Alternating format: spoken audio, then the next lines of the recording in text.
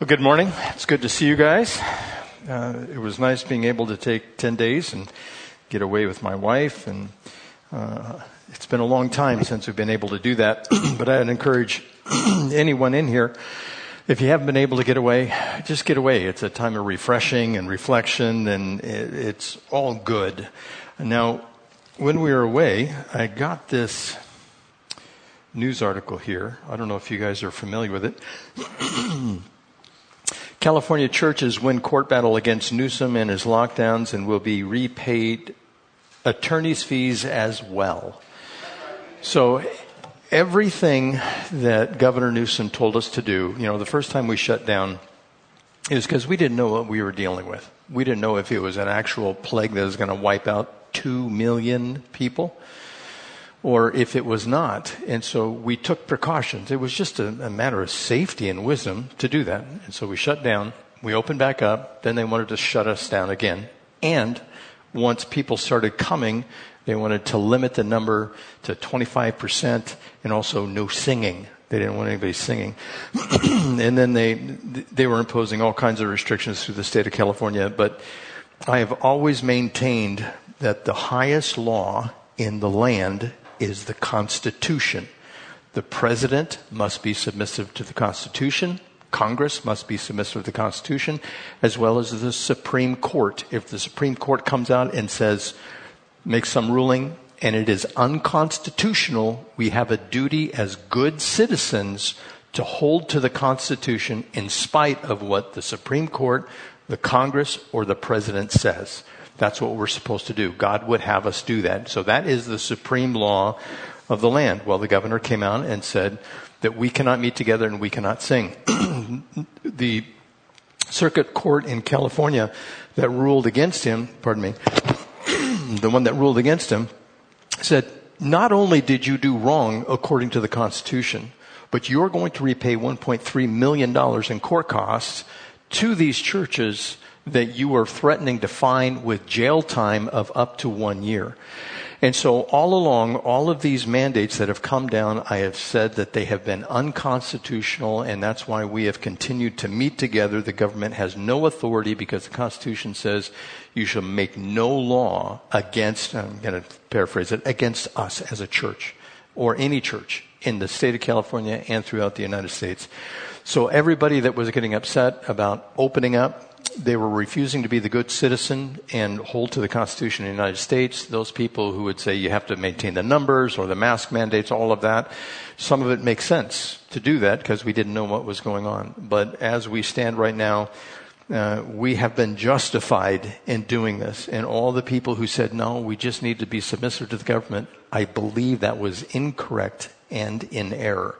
Like I said, the first time we shut down, we didn't know. The second time they wanted us to shut down, not such a good idea. And we did do that for a little bit, but I just came to the conclusion, no, we're going to hold to the highest law in the land. The Lord wants us to be submissive to the highest law in the land, and so that's what we're going to do. And I'm glad that this has come out. Now, I'm sure that they could go ahead and try to relitigate this, appeal it, but it just seems good. It seems full of wisdom that they have done this. Now, on another note, the men's study is going to pick back up. I'm going to be back at the youth this next week. Thank you for those of you who filled in. Vince, thank you very much for doing that. I appreciate that. But as we get into the message here, you guys remember hearing the first time it came to your ears that computers can get viruses, germs. It's like, right? What are you talking about? A computer can get a virus. And then I learned that computer viruses were often malicious programs developed by evildoers to destroy information or destroy the computers and steal information. They were often downloaded stealthily without knowing it, and perhaps they would be in an email attachment or in your browser. You wouldn't know exactly how you would get it, but they were out there. And then they published all kinds of articles about this, about viruses, and these nefarious characters out there just did it to see if they could do it and wreck somebody's computer.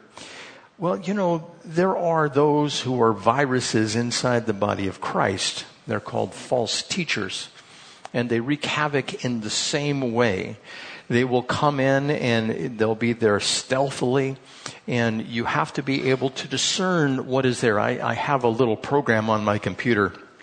It's called CC Cleaner, and there's a free app that you can put on there, a free side, and there's also a pay side. I take the free side, and almost every time I sit down on the computer, I pump that thing in and I just have it examine the system.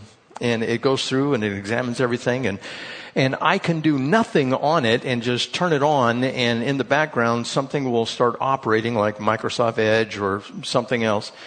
And it will tell me I have 1,135 trackers on my computer. And I go, what is that all about? And the malware that you can also get in there. So it cleans all that out, and it'll go down to like one tracker.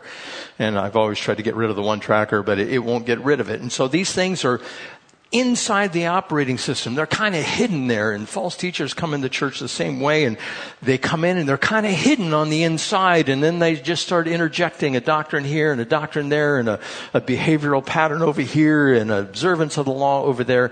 And Paul is the one who warns us against this. We just went through the book of Galatians, and in Galatians we saw the Judaizers there trying to install their false doctrines, following the Old Testament law, the circumcision that was there, and he just went ballistic on him.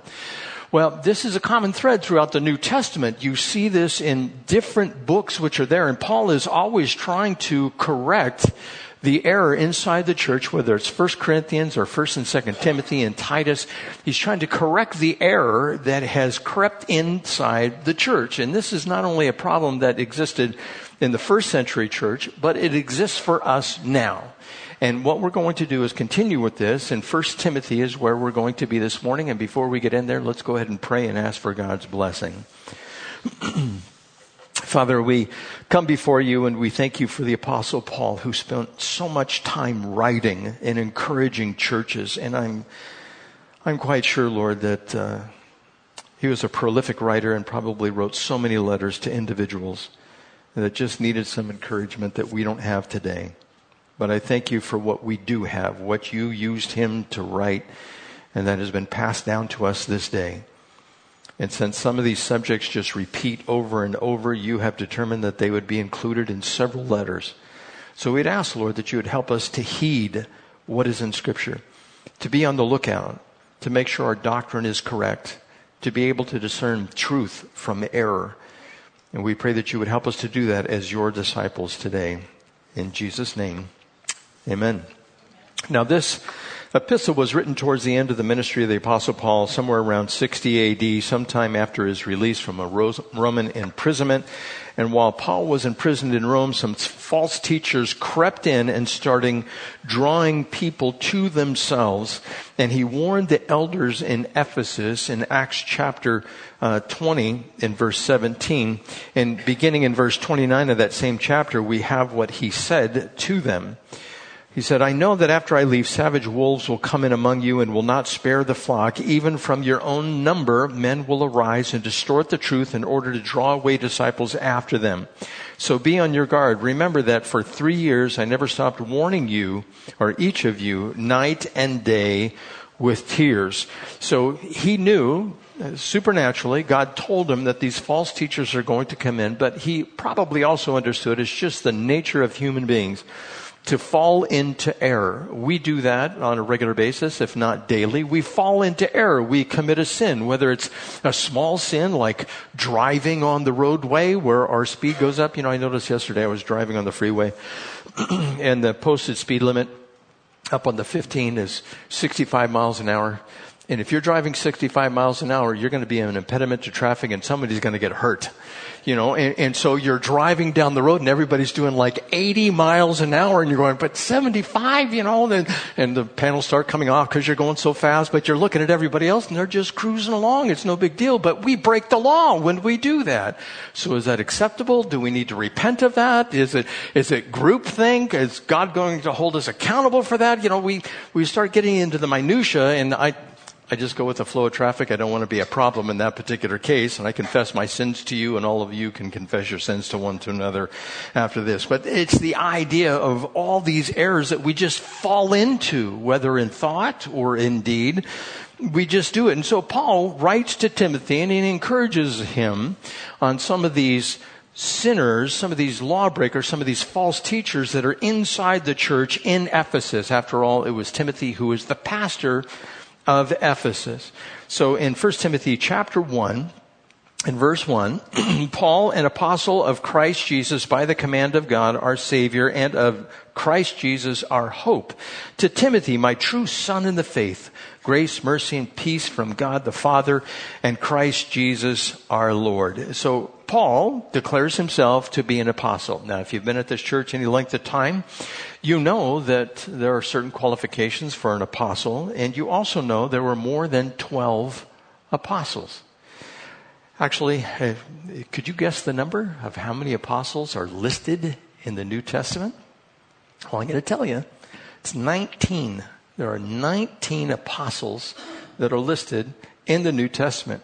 Counting Judas and Jesus, 18. Counting Judas and Jesus, there are 18 mentioned in the New Testament. Now, these are the names of the 12 apostles. First, Simon, who is Peter, and Andrew, his brother, James, the son of Zebedee, John, his brother, Philip and Bartholomew, Thomas, Matthew, the tax collector, James, the son of Alphaeus, and Thaddeus, Simon the Zealot, and Judas Iscariot, the one who betrayed him, Paul, Joseph, whom the apostle called Barnabas, Acts 40, verse 36, Matthias, Andronicus, and Junius, and then there's James, the brother of Jesus as well, in Galatians chapter 1, verse 19. So there's more than just 12 apostles. Now, these are those who were just sent out. They were ambassadors to carry the gospel message out to the entire world. And there are signs and wonders that follow apostles. Now, remember, Jesus in Hebrews chapter 3, verse 1 is also called an apostle. Now, you've heard me talk about this previously, but are there apostles for today? I don't believe so. The apostles were part of the foundation of the church when it was set up in the first century. But apostles are sent out to preach. Mark chapter 3, verse 14, he appointed 12, designating them apostles, that they might be with him and that he might send them out to preach. So that's one of their primary tasks, is to go out to preach. And secondly, they had to be chosen by Jesus himself. Remember the apostle Paul. Now, we don't have the testimony of these other apostles like Andronicus and Junius, but the apostle Paul, Jesus met him personally and talked to him and let him know what he was to do and gave him instruction as far as doctrine was concerned. But they had to be chosen by Jesus himself in Acts chapter 1, verse 2, until the day he was taken up to heaven after giving instruction through the Holy Spirit to the apostles he had chosen. So they had to be chosen specifically by Christ. And with the other apostles, they had to be around the other apostles. Now, what about these other guys? The other guys that are not the 12? Well, they were probably around since the beginning of Jesus' ministry, and they were just considered disciples, and they ended up becoming apostles. Acts chapter 1, verse 21. It says, therefore, it is necessary to choose one of the men who have been with us the whole time the Lord Jesus went in and out among us, beginning from John's baptism to the time when Jesus was taken up from us.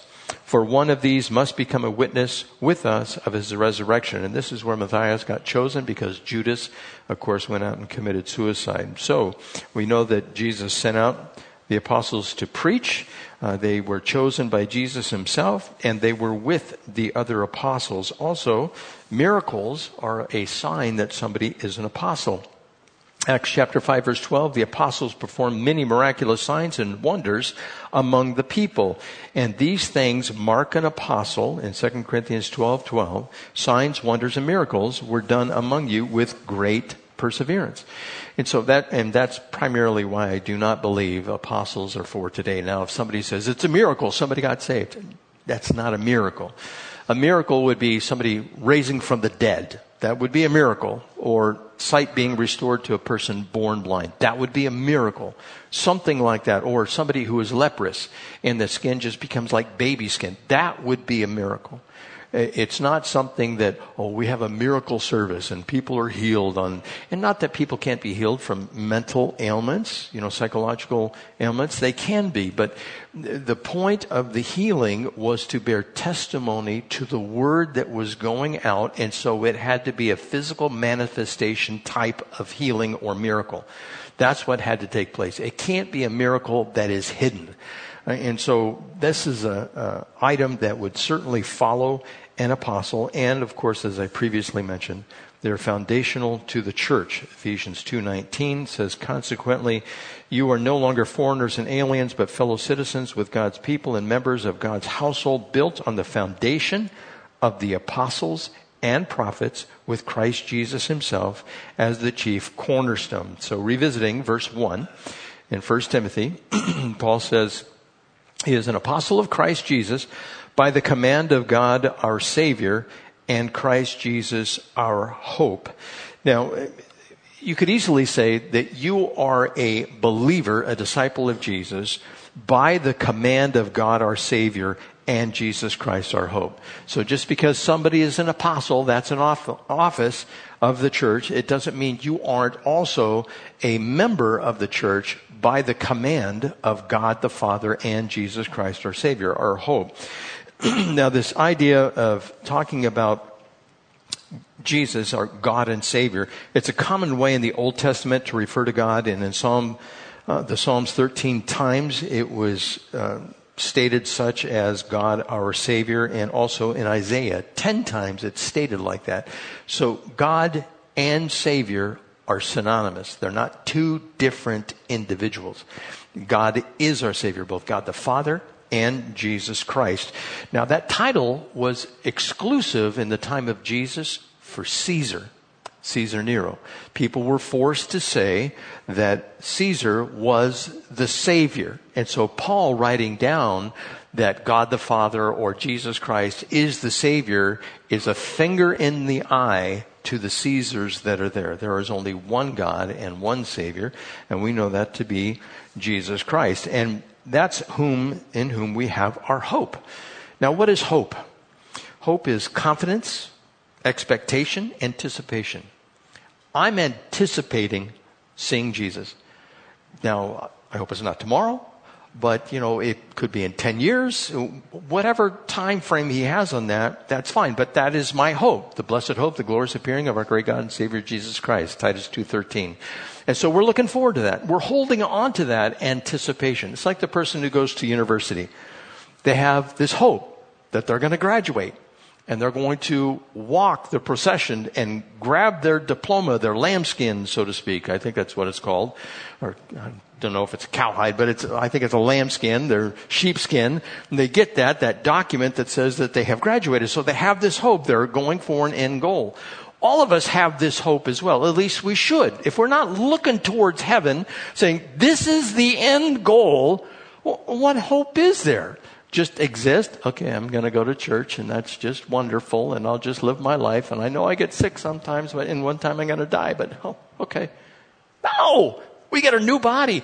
We get the resurrected body. We get to be with Jesus. And when he comes back to earth and we're with him, he's riding on a horse, and on his sides are King of Kings and Lord of Lords. I was talking to a young man recently, and he said, "That's a tattoo."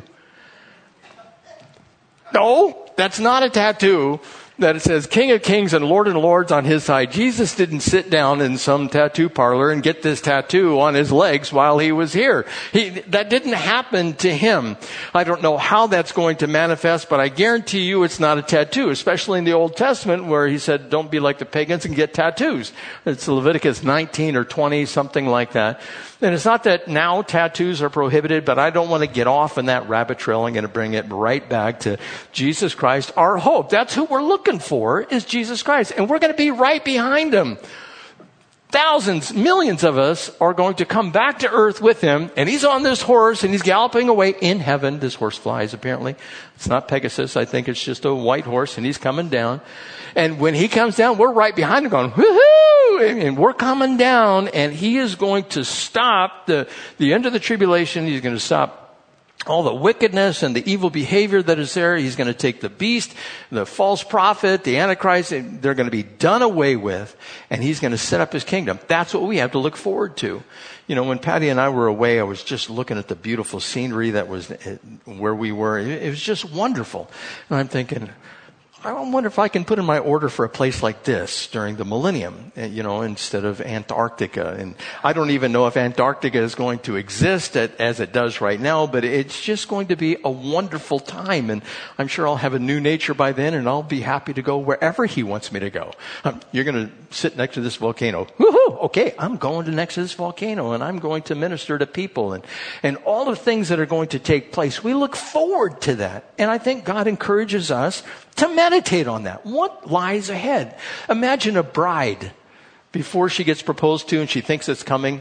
Does she anticipate, will you marry me? Of course she does. She gets excited about something like that. Or the guy who says, I'm going to get married someday. I'm going to marry this woman. And it's the anticipation of what lies ahead. And then after that, it's kids. You anticipate the kids. And once you have the kids, you go, oy vey. But you keep on moving forward in the anticipation of what lies ahead. Now, Jesus is our anticipation, and that's what we should look forward to. So, this blessed hope, he is blessed, and he is our hope. Now, going on in verse 2. To Timothy, my true son in the faith, grace, mercy, and peace from God the Father and Christ Jesus our Lord. Now, he addresses it to Timothy, who was born to a Jewish mother named Eunice and a Greek father, and his grandmother, her name was Lois. And Timothy was taught the scriptures from a very early age, so he grew up as a believer. And this is due to the patriarchy that preceded him. And as I previously mentioned, he was the pastor in the church of Ephesus. Now, Timothy was a tremendous, selfless individual. He knew what it was to be a disciple of Christ. Paul writes about him in the book of Philippians. In verse 19, chapter 2, he says, I hope in the Lord Jesus to send Timothy to you soon, that I also may be cheered when I receive news about you. I have no one else like him who takes a genuine interest in your welfare. For everyone looks out for his own interests, not those of Jesus Christ. But you know that Timothy has proved himself, because as a son with his father, he has served with me in the work of the gospel.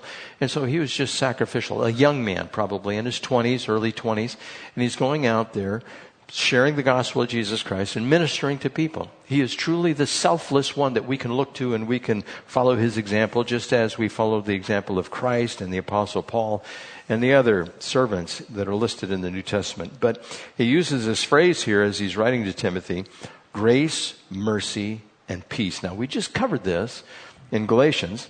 Grace, of course, is charis, and peace is shalom in Hebrew. You have the Greek and the Hebrew going there, but he adds a word. And this word elios is mercy. So you have grace, mercy, and peace from God. And he only adds it here. He doesn't add it elsewhere. And who is he writing to? The pastor of the church of Ephesus. Mercy to you. Now, we know that grace is getting what you don't deserve. Justice is getting exactly what you deserve. And mercy is not getting what you do deserve. The pastor needs to not get what he does deserve. You follow that? Why would he need that as a pastor? Well, you know, sheep. How many videos have you seen where there's a sheep and butts the shepherd? Remember I showed you that one a few weeks ago? And that happens all the time. So pastors, they need mercy. They need mercy because they could act out something, and oftentimes they often do, with the people inside the church, because they're sheeple that are inside the church, and they can cause problems for the life of the pastor. And so this is pretty unique here that he's dealing with Timothy, a pastor. The other letters are given to churches. This one's delivered to Timothy. And he's telling Timothy, hey, mercy to you. You're going to need that mercy. You just continue in the faith. It's all going to be good. So when you write this out in our vernacular of our day. It's God grants you, and he's talking to Timothy, God grants you what you do not deserve. That is the grace. He is not rewarding you according to what you have done. As a result, you will receive the peace that only God can give. And so he gives this extra measure. He gives him mercy. Now, anybody who serves in any capacity, in any ministry, is going to need a little extra mercy. Why? Because people are sinners, including those who are serving. They are sinners as well. They can easily become judgmental and bitter with the people inside the church, just as if you saw a false shepherd. A false shepherd would get angry with the sheep, and what would he do? Beat the sheep, you stupid sheep. And they'd whack the sheep with the rod and get it to do something. Of course, the sheep doesn't know any better. It's like little children. I have to admit, when I was a young father, I didn't have as much patience as I do now. And now I have a lot of patience, especially for my grandchildren, my youngest grandson. Just a lot of patience. And he's not a bad child by any means. Hardly cries at all, and he's real compliant. And, but I'm sure there's going to come a time when he turns to his parents, or maybe even to me, and he goes, no. And when he does that, am I going to just say, now steal? You understand something, right? You're not supposed to do this. And what if he just continues in that fashion? No, I will not. And of course, Scripture speaks how you're supposed to deal with that. But I know the modern day parenting mode is never discipline your child. Speak to them and reason with them. They don't have the capacity to reason. Remember when I told you about the idea of marijuana affecting the brain and the frontal lobe? It doesn't fully mature until about 25. How do you think a 5-year-old is going to reason properly in their mind? They're not going to. They just have to understand rote learning. This is right. This is wrong. Just follow it. Later you'll figure out, and you'll thank me when you're older. You ever say that to your kids or your grandkids? One day you're going to thank me for this. My dad used to tell me that when I was young as well, and I do. I thank him for the instruction that he gave. Now, going on here in verse 3, this deals with the false teachers and false doctrine. He says, I urge you, when I went into Macedonia, stay there in Ephesus, so that you may command certain men not to teach false doctrines any longer, nor to devote themselves to myths and endless genealogies. These promote controversies rather than God's work, which is by faith. So a common threat to the church that still exists today, false teachers and false doctrine. As I said just a few minutes ago, we just went through the book of Galatians, and that was filled with controversy. But there will always be a struggle inside the church for power. There will be those who hold to a particular doctrine that will want to sway people in the way of that doctrine that they hold. Hopefully it's not a false doctrine. Now, doctrines that we can have different views on, like eschatology. Is the rapture pre-trib, mid-trib, post-trib?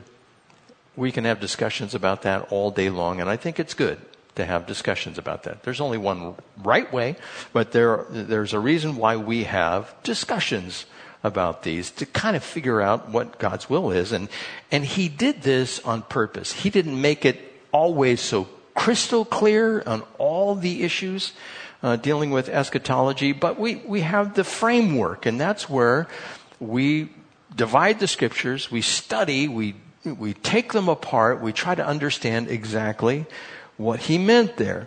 But there will always be this struggle, like on the idea of sin in the church today. There is a move in many churches to declassify or lower in its importance sin and not deal with sin. Just put it down a notch, not make it so high on the list of what has to be dealt with. But he tells Timothy, with regard to these false teachers and false doctrine, he goes, stay in Ephesus. Why does he have to tell him to stay in Ephesus? Well, the question would be, why does he want to leave? Well, there are problems in Ephesus. He tells the church in Ephesus, to put on the full armor. Why?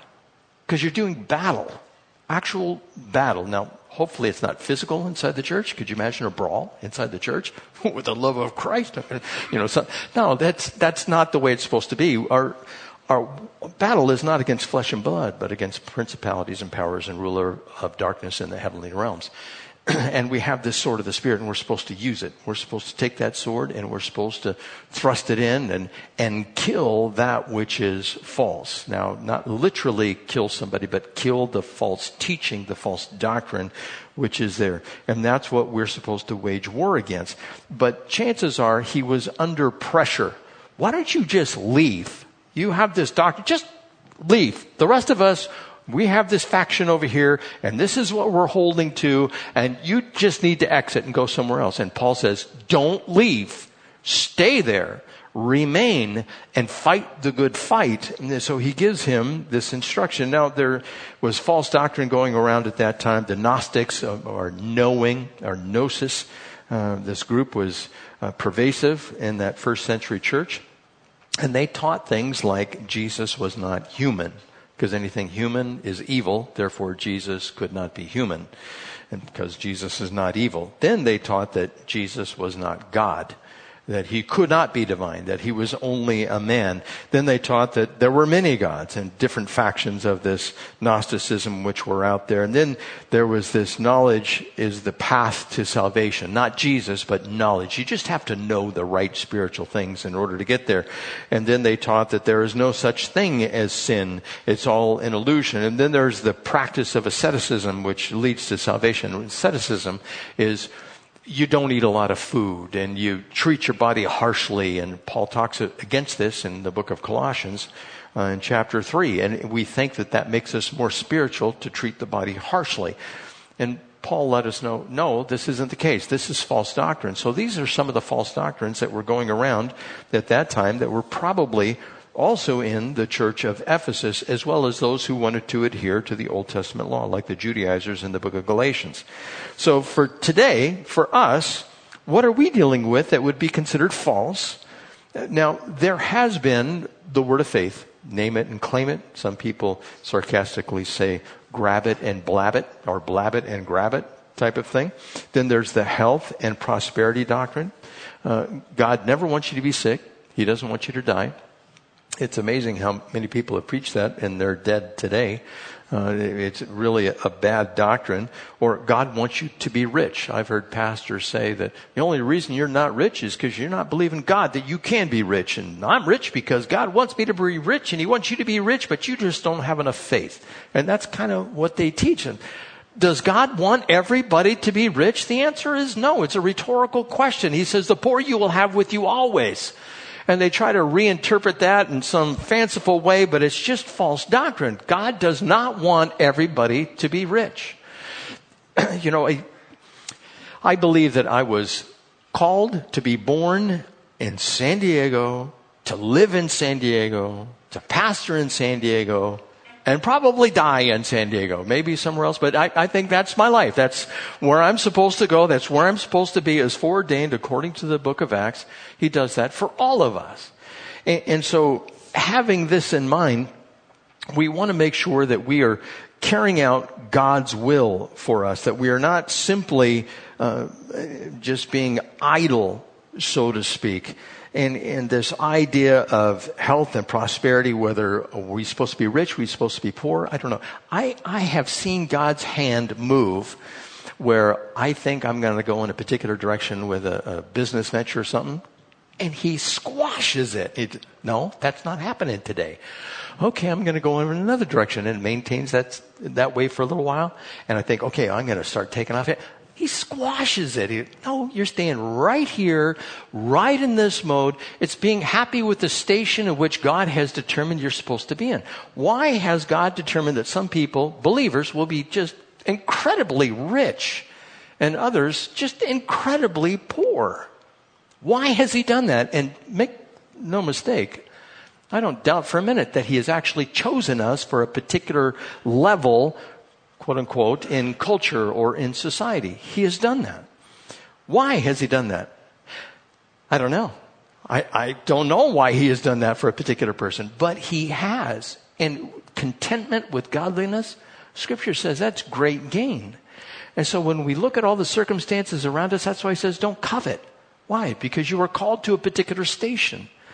You know, there's so many people where we were, there were boats, big boats, some bigger boats than others, but they were boats and wealthy. And, you know, they just had a lot and they were enjoying their time. And one couple I met, I just said, that's wonderful. Good for you. I'm happy. I look at it as, that's a maintenance nightmare. I ain't having it, you know, but for you, if you want it, that's just great. And so I'm just content as can be, like a peach pit inside of a peach. I'm willing just to abide right there. And I've learned that over the years and how great that is to come to that. So if somebody comes along and teaches that God wants you to be rich, there are many problems that come with being rich. Have any of you invested in Bitcoin? Have you seen that roller coaster that's just going up and down and that Dogecoin that's out there? And it's like, I don't have to worry about any of that. You know, it's not a problem. But some people lay awake at night worrying about that. Well, what else has been out there? The emergent church, you know, that walk the prayer maze and light the candles and don't have a traditional service. That whole movement that was going on in the 90s and the early 2000s. And then there's this movement for tolerance. We need to be tolerant inside the church. And I agree with that. We need to be tolerant of those who are weak in the faith. But that's not the tolerance that the world is pushing on the church. There's the secular idea of the LGBTQI+. There's racism. There's wokeism. There's the idea of lessening the degree of sin that everybody experiences. There's doctrine. And some of the churches, some of the big churches, are going in the wrong direction. For instance, in this book, we're going to get to the place where God says, I do not permit a woman to teach or have authority over a man, which means they cannot be ruling elders inside of a church. And there are churches that are moving in that direction. One you will recognize. Pastor Rick Warren just ordained 3 women in a Southern Baptist church, and it is creating a firestorm. And that, I believe, is bad doctrine. Now, I went to a seminary that would ordain women. And I wrote a paper that they would have us read a book every week, and you had to write a paper on it.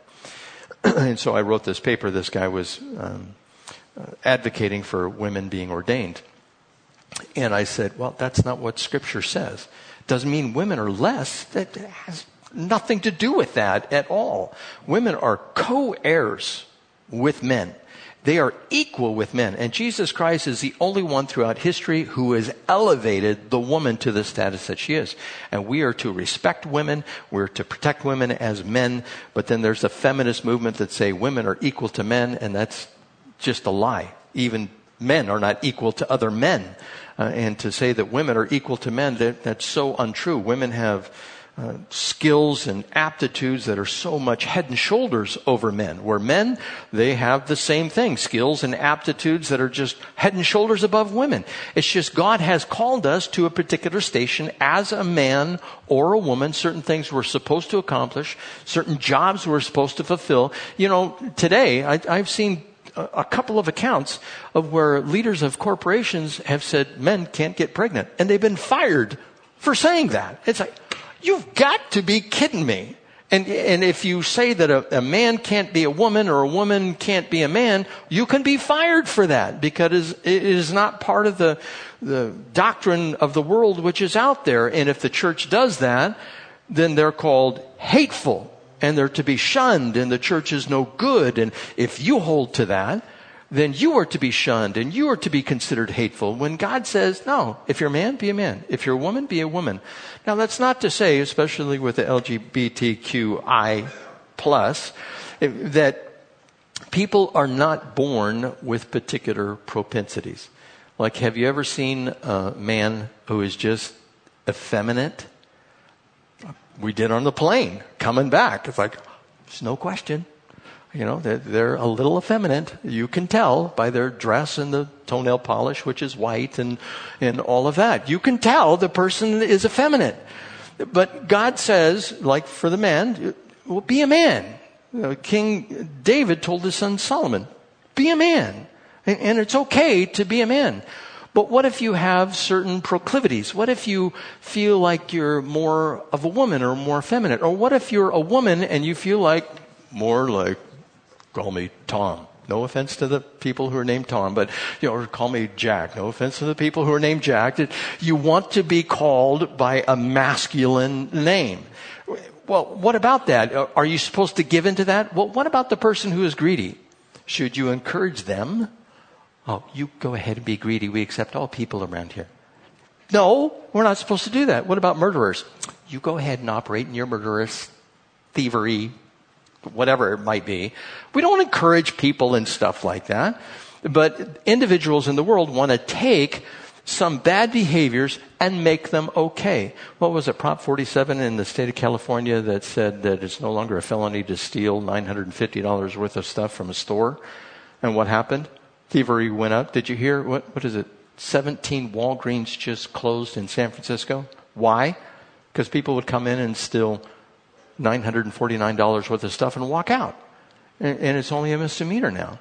And you think that decisions like that don't have consequences? They do. And so there is this move to change, what is it, Isaiah 5:20 that says you call evil good and good evil?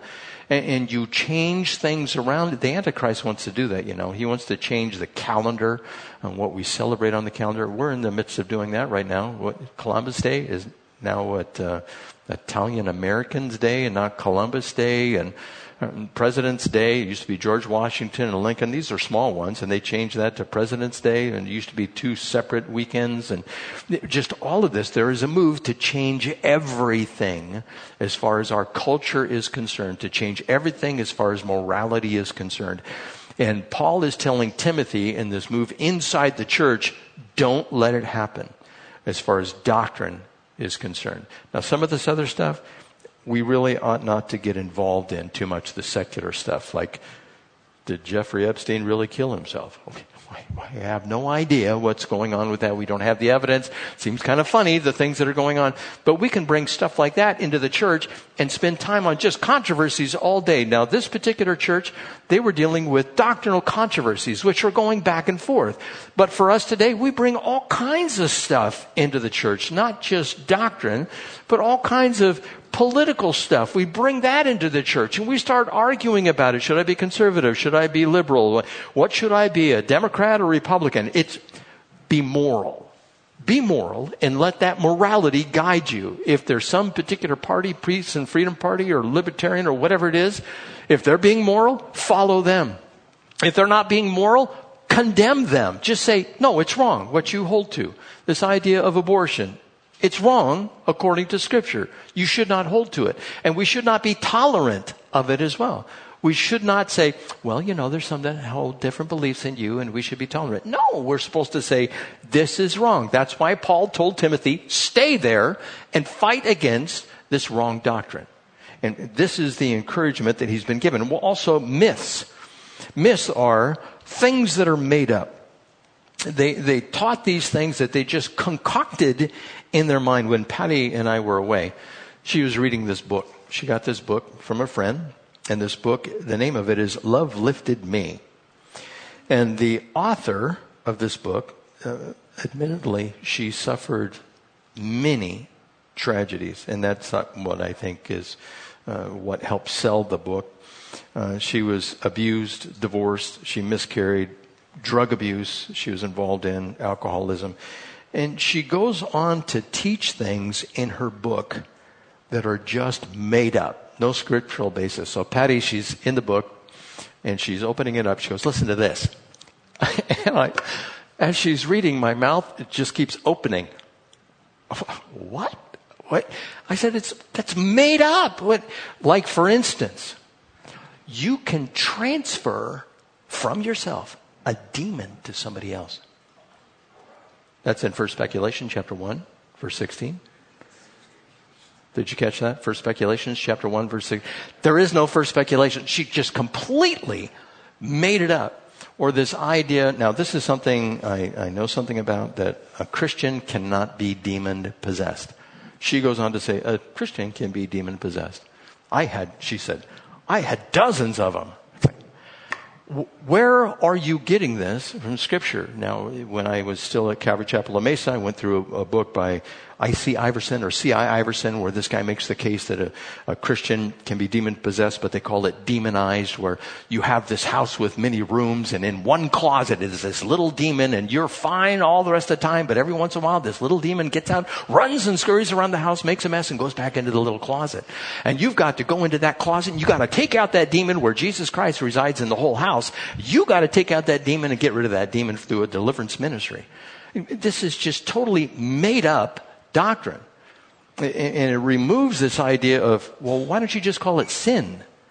This is something that is sin, and you have a proclivity to sin. That's your human nature, and you can call it sin. You don't have to blame it on a demon. And then it got to the point of being ridiculous, demon of baldness, demon of bad breath, all of these things that they had there. And these are just doctrines that have been made up completely. And this particular author, she touts Kenneth Hagin and Kenneth Copeland, which are not paragons of virtue when it comes to proper doctrine. Especially Kenneth Copeland, I would say you need to avoid everything that man teaches. Did you see how he rebuked the COVID virus and how it was supposed to go away? There's a little YouTube video on it. Just ridiculousness is what he teaches. And I'm not afraid to call stuff like that out. When we see it, we're supposed to do that. Not only myself as a pastor of a church, but all of us are supposed to do that. We're supposed to be aware of what proper doctrine is and be able to point out what improper doctrine is. And then they would talk about endless genealogies. Now, I've done some genealogical searches. My brother did some searches. We go all the way back. There's a Botker mansion in New Mexico. I've actually been there. I've seen it, and it's named after a side ancestor that's named Botker, and it goes all the way back to this guy named Johann Friedrich Botker, and he developed a particular clay, porcelain, that he was killed for. And there's also a Botker handle that he is famous for when it comes to clay and porcelain and all of that. And you go back, and we have some royalty back there, and so it was fun looking at that. But these individuals here in the churches, they would go on about endless genealogies. Now, why did they do that? And you have to have some context for this. Well, Herod, who was an Idumean, was half Jew, and Idumean means he came from the area of Esau and Edom, and so he was half Jew, half Israeli. And he was kind of tired of the noble origin of the Jews. And so he made a decree that all public registries that kept track of the lineages, the genealogies that were in the temple, be destroyed. He destroyed them all. And so the rest of the people had to kind of go by memory. Well, so-and-so begat so-and-so begat so-and-so. And if you go back in the Old Testament, you'll see that in Chronicles and Numbers, and you can read that stuff that's there. Well, Herod did that, and because of that, these teachers that were coming in, and they were Jews, they would argue about who begat who begat who begat who. And there's only one genealogy that matters, and it's listed twice in Scripture, and that's of Jesus Christ. All the rest of us, it doesn't matter where we came from. It doesn't matter one hoot, one jot or tittle. There's nothing to it at all. It doesn't matter your background, what family you came from, what the history of the family was. None of that matters because we're all the same in Christ Jesus. And so Paul tells us in Philippians chapter 3, verses 13 and 14, he says, "But one thing I do, forgetting what is behind and straining forth or toward what is ahead, I press towards the goal to win the prize for which God has called me heavenward in Christ Jesus." And so we just look forward. We don't look back at that stuff. Now, if you want to, just for funs and giggles, go ahead, look back. But as far as Christ is concerned, it doesn't matter. And what matters is what we're doing now with Christ. And then controversies. Have you noticed that lately in the news, and I'm wondering where this is heading. Lately in the news, they have been putting out stories about UFOs. Have you seen that?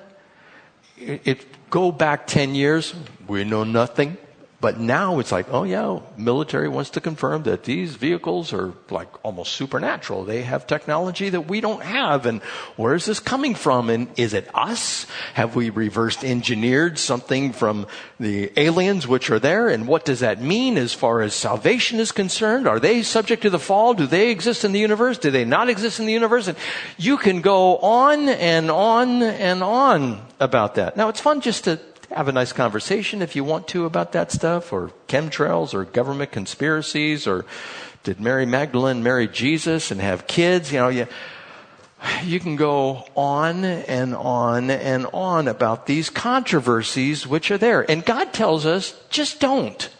Just stick with the simple gospel. Now, controversies inside the church. I have a list of them here that this was taken from a Twitter survey. They just wanted to know what controversies are inside the church. And of course, they got the often heard ones. The temperature is not right in the sanctuary. Color of carpet, order of worship, color of walls, change in the time of corporate worship, the length of service, the worship style. I'm sure all of us have had an opinion at one time or another. Well, I like Kim better than Bill. Or I like Bill better than Kim. I like her song selection better. I hate his, or I like his and I don't like hers. And, oh, it's okay. It's wonderful. And guest worship, oh, it's fine. Or guest speaker, well, I don't know. He lacked a little bit. It wasn't Pastor Bill. I mean, you just go through these things inside the church. And we all have opinions, and it's great. But when you start arguing over them, controversies, I'm going to read some of these. Argument over the appropriate length of the worship pastor's beard. Fight over whether or not to build a children's playground or use the land for a cemetery. A deacon accusing another deacon of sending an anonymous letter and deciding to settle the matter in the parking lot. Fisticuffs. A church dispute of whether or not to install restroom stall dividers in the women's restroom. A church argument and vote to decide if a clock in the worship center should be removed. A 45-minute heated argument over the types of filing cabinets to purchase, black or brown, 2, 3, or 4 drawers. These are the important things inside a church. A fight over which picture of Jesus to put in the foyer. A petition to have all church staff clean shaven. A dispute over whether the worship leader should have his shoes on during the service. We actually had a worship leader here once. Took his shoes off, and you should have seen the eyes of the people. Where's his shoes? I don't know. How come he's not wearing shoes? What's going on? We need to talk to the pastor about this. Yeah, okay, that's actually something that has happened to us.